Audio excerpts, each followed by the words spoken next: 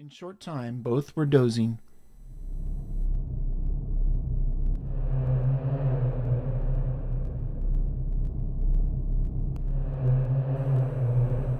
How long they slept, they were unable to tell, but awakened with a start.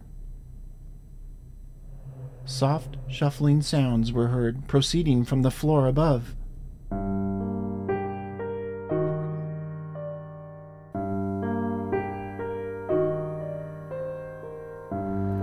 Anything Ghost, episode number 309.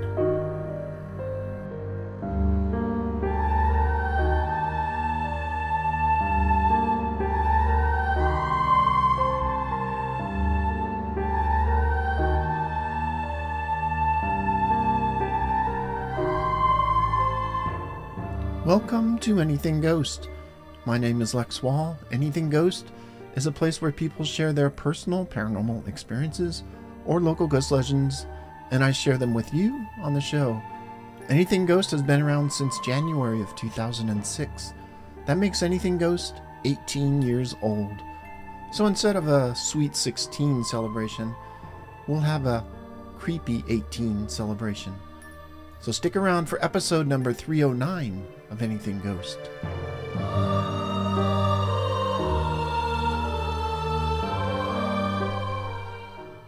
First story we have is from Angela in Bedfordshire, England. Auntie May. My dad was from Ireland and had a very tough upbringing back in the 1930s and 40s. He was in foster care from birth with a wonderful woman called May. He said his life in her cottage on the Irish coast was idyllic, as she was such a caring and loving person. One day when my dad was around 7 years old, his friend's mother told him that he'd be staying at their house for the night, as his Auntie May needed to go away. In the early hours of the morning, my dad heard knocking on the bedroom window. It woke him up, so he looked out, and he saw his Auntie May waving at him. He assumed that she was calling him to come home, and he quickly got dressed to leave. But he was stopped by his friend's parents, who tried to send him back to bed. They opened the door, at his insistence, to find no Auntie May.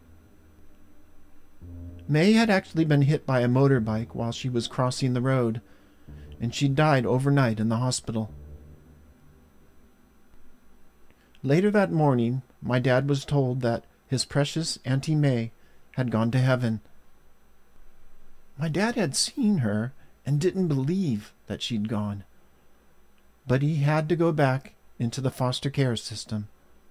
This meant going back to the city and an industrial school, institutions for orphaned boys, and later on in life a seminary, a softer option for orphaned boys who said they'd consider the priesthood. Years before emigrating to England, he took a visit to the coastal town that held so many happy memories for him. He went to a cottage and just hovered around smoking cigarettes. Eventually a woman came out of the cottage and they chatted. Eventually the woman asked my father if she knew anything about the ghost. The woman had several children at home, and for every child, an older lady had walked into the bedroom and left through a non-existent door. She never felt afraid of this lady, just a little sad. My dad always thought that ghost may have been his beloved Auntie May that made his early childhood so wonderful. I hope they're together again.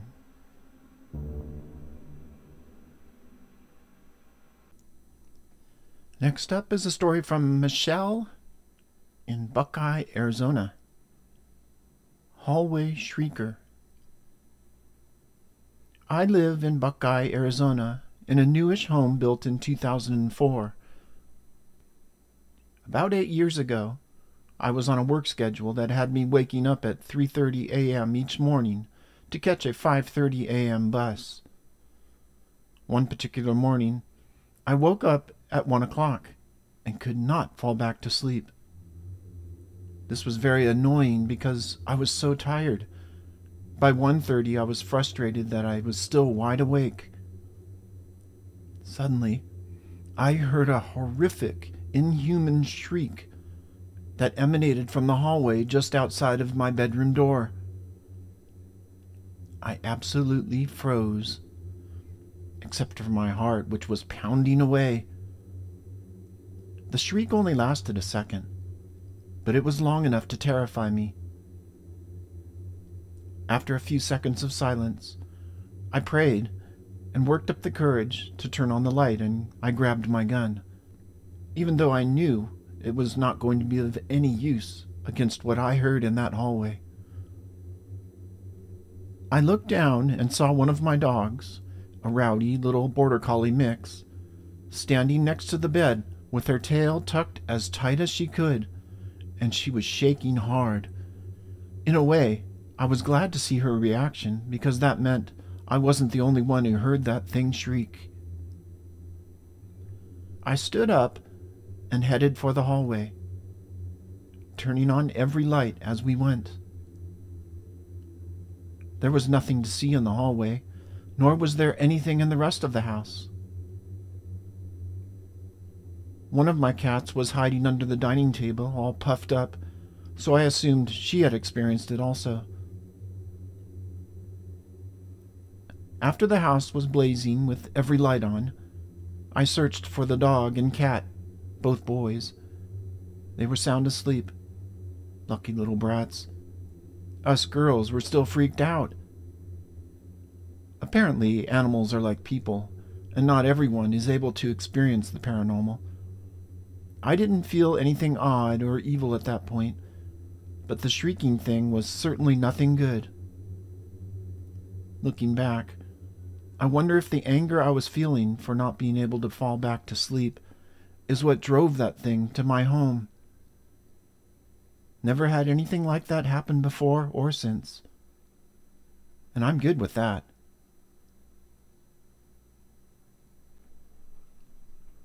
The next story is from Pete in the U.S. Voicemail from Beyond. This happened about 10 years ago. My wife and I were talking in the kitchen, and her phone rang. She looked at it and said, "Hey, you're calling me." "That's crazy. My phone is charging upstairs," I said. She showed me the face of her phone, and sure enough, it said that I was calling her. The call went to my voicemail, and I went upstairs to check on my phone. When I got up there, I saw that it didn't show that it had called her. So I went back downstairs, and she told me that my phone had left her a voicemail. We played the voicemail, and it sounded like an animal or something, an intense snarling and growling for about 20 seconds or so, before suddenly having the voicemail end. I went that day and bought a new phone. Maybe there's a reasonable excuse for what happened, but the thought of it still creeps me out.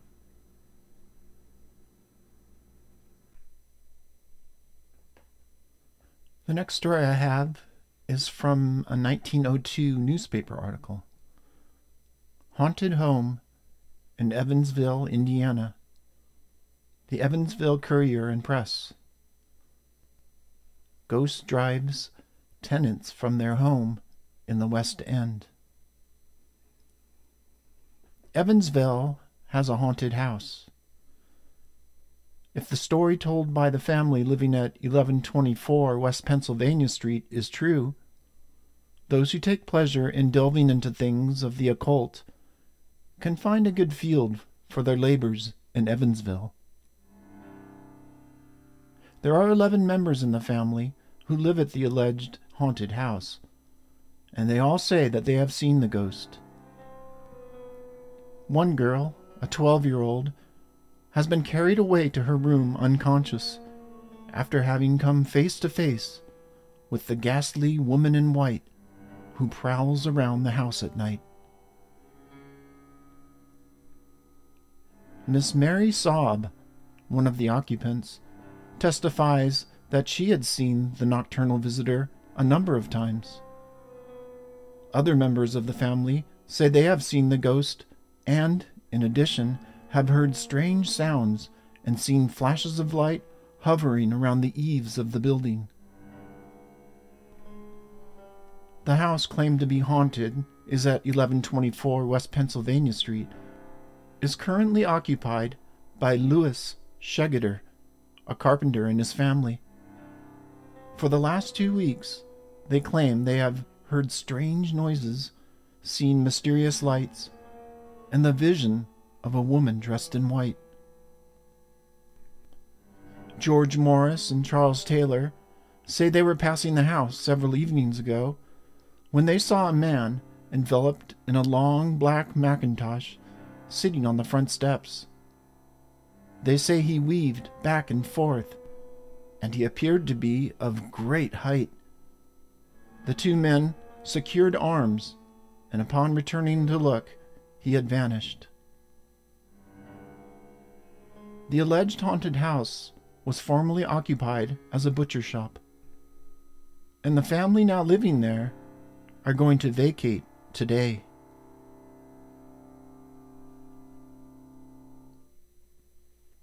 And this is a story from the Daily Telegraph in March of 1957. It's really short, but I thought it was pretty good. Zigzagging lines on the walls. The Bishop of Jarrow, J.A. Ramsbotham, blessed a council house in the General Havoc Road, Sunderland, last night during a service there. The occupants, Mr. and Mrs. Norman Dixon, said their home was haunted. The trouble started a fortnight ago. Mr. Dixon said that while he and his wife were asleep, they felt their bedclothes being pulled off and fingers digging into their sides. 3 nights later, they told reporters, we experienced cold objects on our backs. They described the ghost as a series of zigzagging lines shimmering on the walls. If you're enjoying Anything Ghost and you'd like to hear the complete archive of Anything Ghost, again, that's 18 years of this show, then you need to join the Anything Ghost VIP group. For more information, go to anythingghost.com, join VIP. The next story took place in 1923, and it was from a newspaper article that came out in August of that year.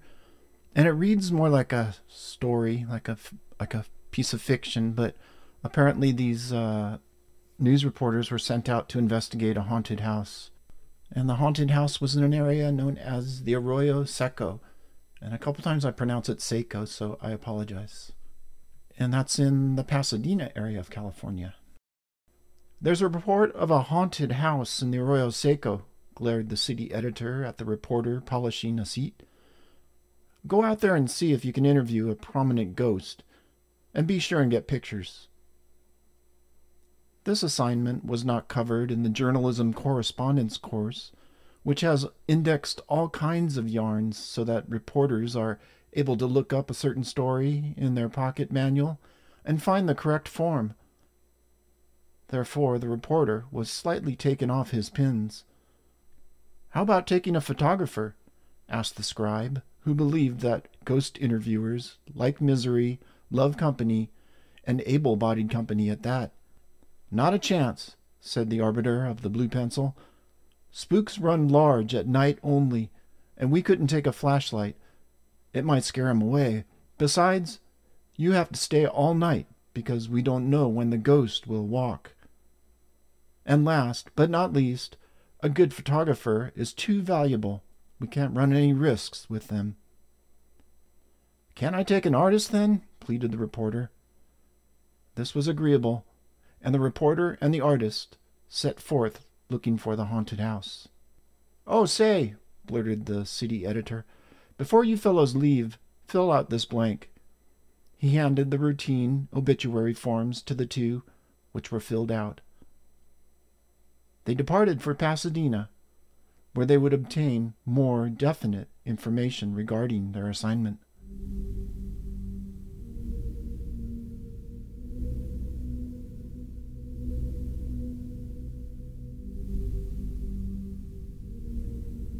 To cheer each other up, they vented their skepticism and agreed that ghosts are products of Welsh rabbits, lobster a la Newburgh, and Long Beach hot dogs, eaten late at night. "It'll be great," said the reporter, "to be able to show up these superstitious people in Pasadena." "Sure thing," said the artist, his mind apparently on some other subject. "If I heard a haunted house in the South, say Mississippi or Louisiana, there might be something to it," continued the scribe, talking to keep up his courage. "But in Pasadena, people are too highbrow. They fall for this psychic and spiritualism hokum and spook stuff in rapping on the table. But as far as believing that old run-down houses are full of ghosts, they are too highbrow for that. Besides, there aren't any more ghosts. The high-powered real estate agents run 'em all out. A ghost hasn't a ghost of a show with one of those self-starting go-getter real estate salesmen. They'd sell a nervous old maid a house full of ghosts and persuade her that she'd never saw or heard a thing. Another thing, houses are too scarce for ghosts now. People used to refuse to live in a haunted house. Now they're glad just to get any kind." Soon the amateur Conan Doyles arrived in Pasadena and proceeded to get data on the history and location of the haunted house. The history of the house was found by talking with an old-timer, whose identity is kept secret. It is something like the following. 30 years ago, a mysterious German family lived in a 2-story house half hidden by trees on a hill in the Arroyo Seco. Some people who were balked in their inquisitiveness to find out the family history of the Germans gossiped that they must have been murderers or something, or must have been a noble family that was exiled from Germany.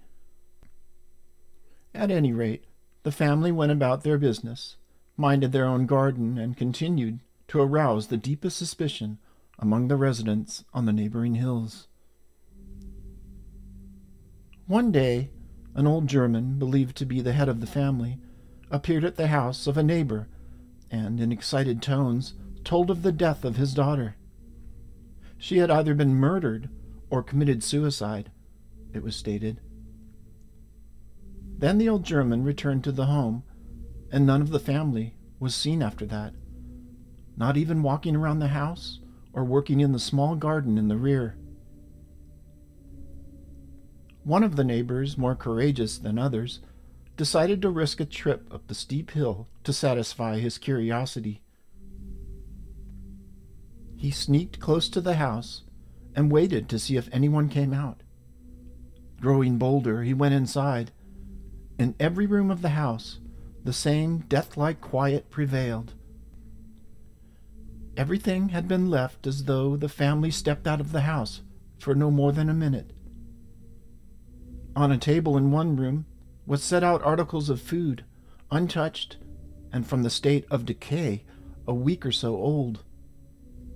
A trip to the barn resulted in the discovery of a horse, a mule, and a cow nearly dead from lack of food and water. In the chicken yard there were 20 chickens, half of them stiff in death. The mystery of the house grew. The strange tale passed over the region like wildfire. Days, weeks, months, and years passed without witnessing any further light on the mysterious disappearance. No one knows the straight of it to this day, according to the old-timers. "How about the haunted house part of the story?" prompted the artist. The old man said, "Well, the talk started that the house was possessed with spirits, and lots of people have seen 'em, too. And don't you forget, I seen 'em myself. I'll swear it." Armed with what they thought was sufficient history and data on the location of the house, The investigators proceeded a few miles, took a side road, and when this ended, plodded on foot in the direction named. After a mile or so of weary climbing along a trail up the hillside, pushing aside bushes and stumbling over rocks, they reached the house, just as the full moon burst over the jagged profile of the southern mountain range. The house lived up to all the advance notices. If any place was to be more desirable for spooks, the two could not imagine it. Located on the brow of a steep wooded hill, separated from the rest of the world by deep ravines on two sides, a long plateau on the third, and accessible only by a single footpath, the house presented an awe-inspiring appearance.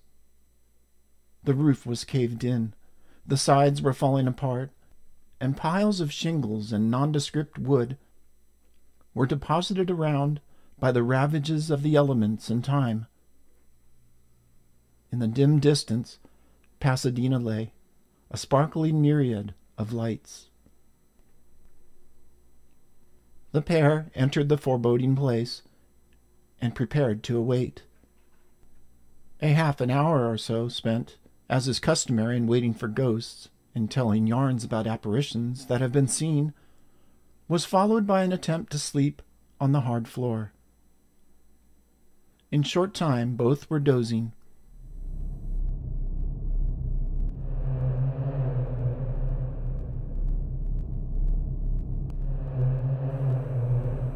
How long they slept, they were unable to tell, but awakened with a start. Soft, shuffling sounds were heard proceeding from the floor above. They were not the noises of the night, crickets, stray birds, or even rats gnawing at wood. "Say," whispered the artist, "did you hear that?" "Sure, I was just going to ask you, if you did." "What do you suppose it is?" "Shh, let's listen closer." But the noise ceased. A wait for perhaps a half an hour failed to bring a reoccurrence of the sound. They again dropped off to sleep. Again, they jumped out of slumber. Outside, a sound of scraping on wood was heard.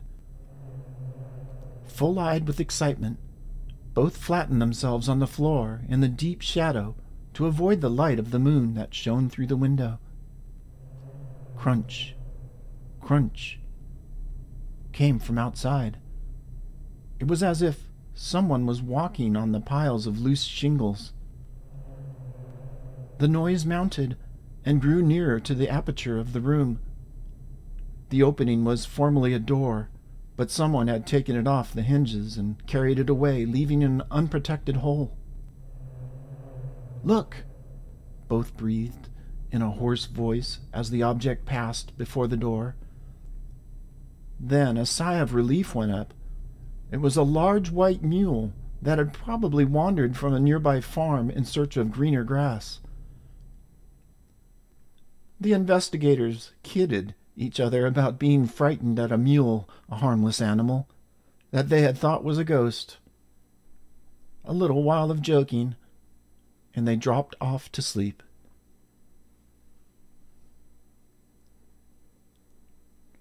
When they awoke again, it was dawn. They arose, gathered their blankets from the floor, and retraced their steps down the hill to their car. The first person they hunted in Pasadena to tell of their remarkable discovery that the famous haunted house was not really inhabited by spooks was the old-timer who had recited the ominous history. "Didn't we tell you we wouldn't see any ghosts?" they proudly remarked. "We stayed up there all night and didn't see anything that was in the least bit supernatural. Those people must have been cracked who claimed they saw anything." The old-timer was visibly impressed. "Well, I'm glad you didn't see anything," he said. "Maybe it ain't haunted anymore. But everyone that ever tried to stay in that house ran away when they saw the ghost." By the way, what kind of looking spook did they see? Asked the artist. Did he wear a long shroud and black horn rim specs and ride a bicycle? The old sage smiled, a tolerant smile. No, he replied. It wasn't a man. It was an animal. What? They both cried. Yes, drawled the ancient savant of the arroyo. An animal, to be exact, a mule. And a white one at that. It was supposedly an animal that starved to death after the old Germans left. It's the story of the stubborn mule ghost in the Arroyo Seco area of Pasadena. And next up is a story I'm going to reshare. It's self-narrated by Rod in Los Angeles, and he's a makeup artist for movies, and he did a lot of intros for Anything Ghost in the past with actress Brink Stevens, if you recall some of those. And he put this together in June of 2022, and he's going to take us on a ghost legend tour of the Los Angeles area. So we're going to go from the Arroyo Seco to down to Los Angeles. And by the way, he keeps mentioning it's summertime because this was released in June of 2022. So with all that said, I hope you enjoy Rod's Ghost Tour of Los Angeles. Good evening, Lex and Anything Ghost listeners. This is Rod Matsui in Los Angeles again. It is summertime. Warm weather in California this week.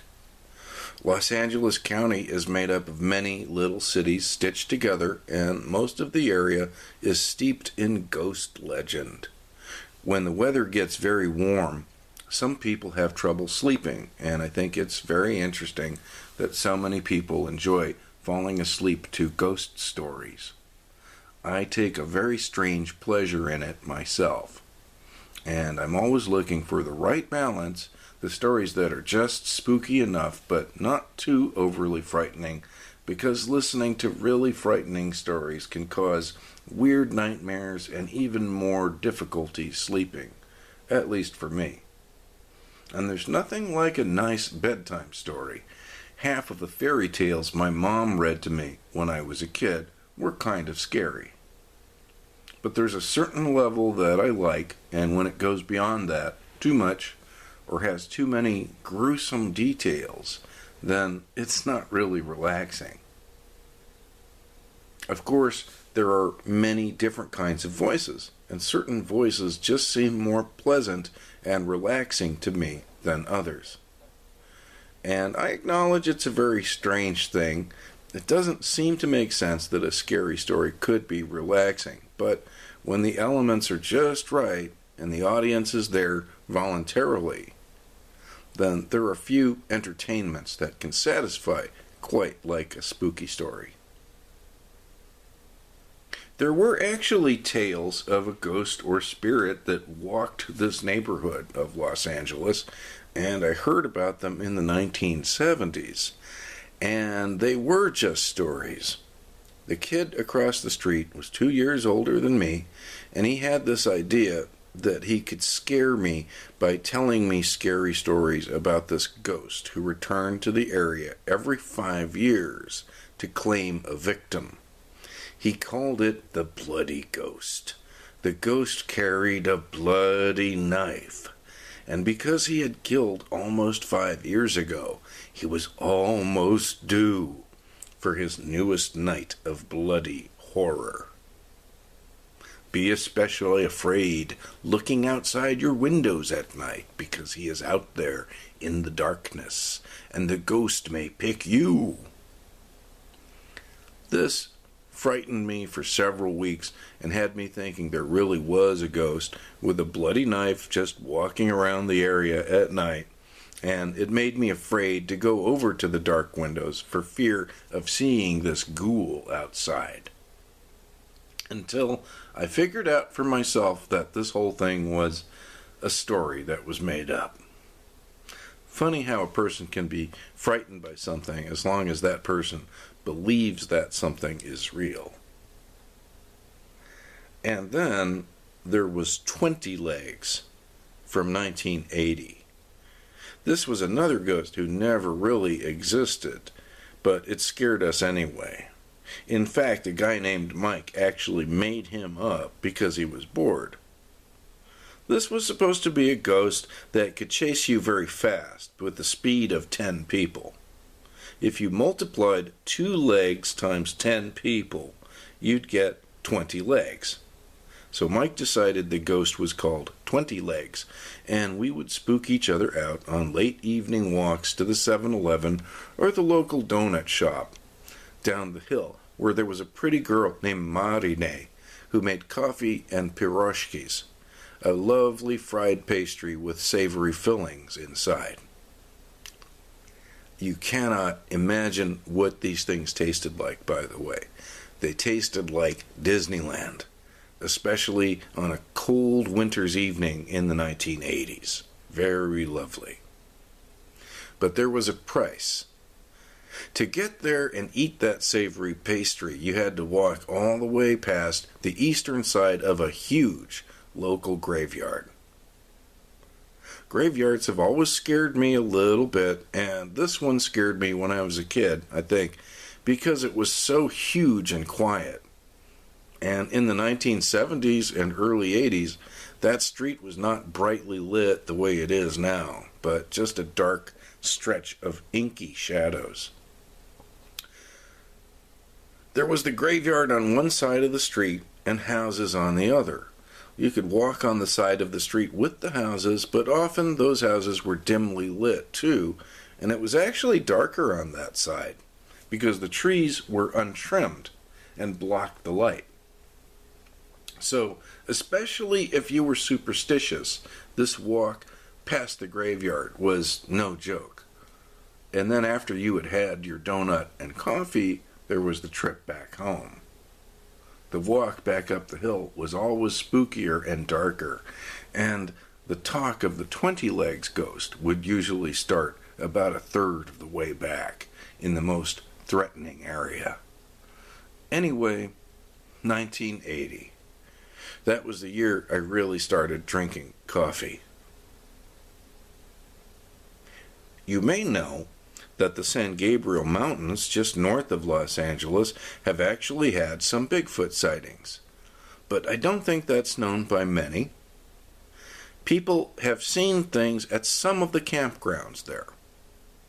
I've been told that all the surrounding mountains around the whole Los Angeles area are places where Bigfoot creatures have supposedly been seen at one time or another. But I remember reading in the school library about Bigfoot in 1979, and the sightings that had occurred in the San Gabriel Mountains specifically were really interesting. The library I was in Arcadia, right next to San Gabriel, the city, and the San Gabriel Mountains are directly to the north, about a mile away. So I was reading about some freaky Bigfoot sightings in a library not very far away from where they were reported to have happened. So yes, if you're wondering if Bigfoot has been seen in Los Angeles, well, not in the populous city, perhaps, but it has been seen in the mountains directly north, although, to my knowledge, there have been no sightings reported since the 1970s. In the 1970s, Bigfoot movies were very scary because I guess stories about people encountering these things were in the newspapers a lot. And a lot of kids growing up, especially if you lived in the woods or near the woods, thought that a Bigfoot was a fairly plausible thing to be afraid of. Certainly, at least in the ballpark of a large bear. And those are legitimately real. I'm still not decided on this Bigfoot thing, though. I think it's still a mystery, and that's why I was reading about them in 1979. The paperback I was reading had some really weird stuff in it. Some of the stories told about the Bigfoot creatures being telepathic and communicating with the campers that way.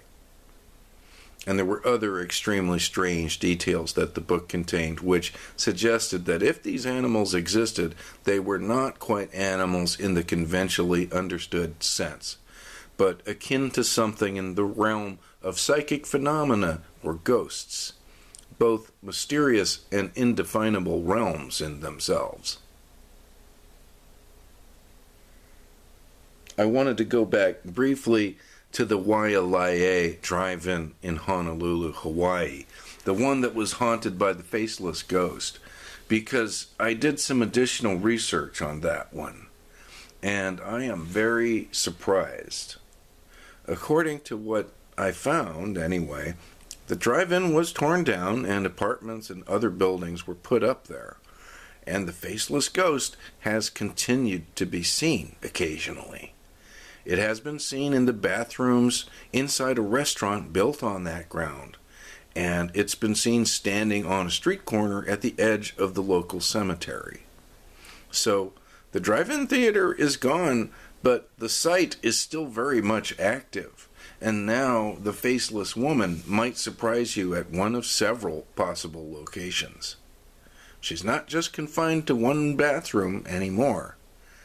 Maybe tearing the theater down actually widened her area of influence and helped her rather than hindering her. Now, personally, I heard some really frightening sounds coming out of my garage once, where I had stored 2 big boxes of stage props. This was around 1991, when I was living in Van Nuys. And this only happened once. I'm very thankful for that. This is what happened. Okay. As I was preparing for an evening's run out to Culver City to deliver 2 boxes of scary masks and props to a punk rock show, I heard the strangest noises coming from the garage workshop. I had 2 large cardboard boxes in there full of masks and props, and it sounded like everything in those boxes was being tossed violently around for 2 or 3 seconds before going quiet again. And the sounds were so loud, my immediate thought was, that's a wild animal. It has to be. So I opened the garage carefully and went inside and looked. Nothing was wrong. I couldn't find the source of that loud burst of sounds, which had gone on for a couple of seconds.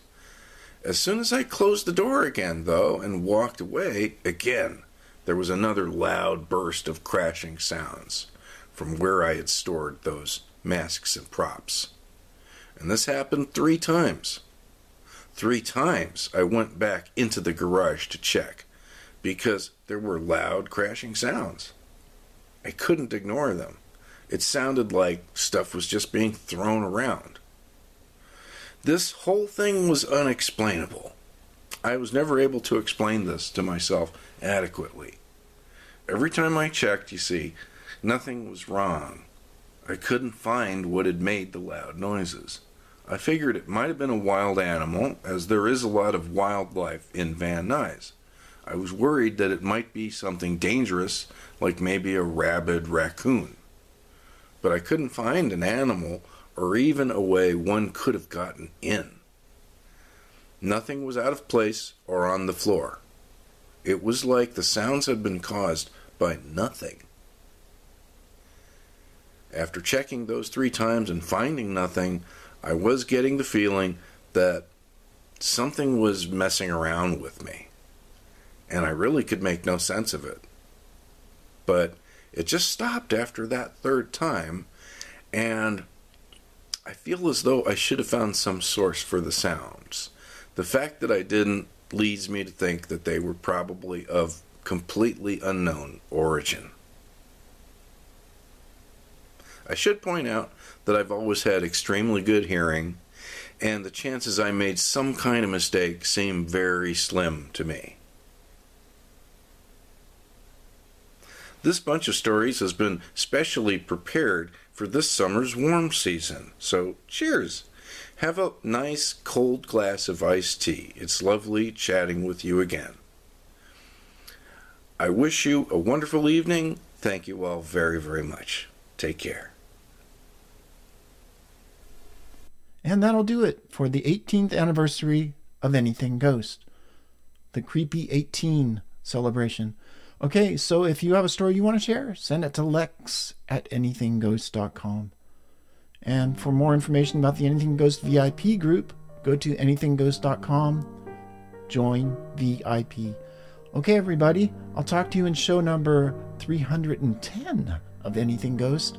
Until then, have yourself a wonderful week and take care.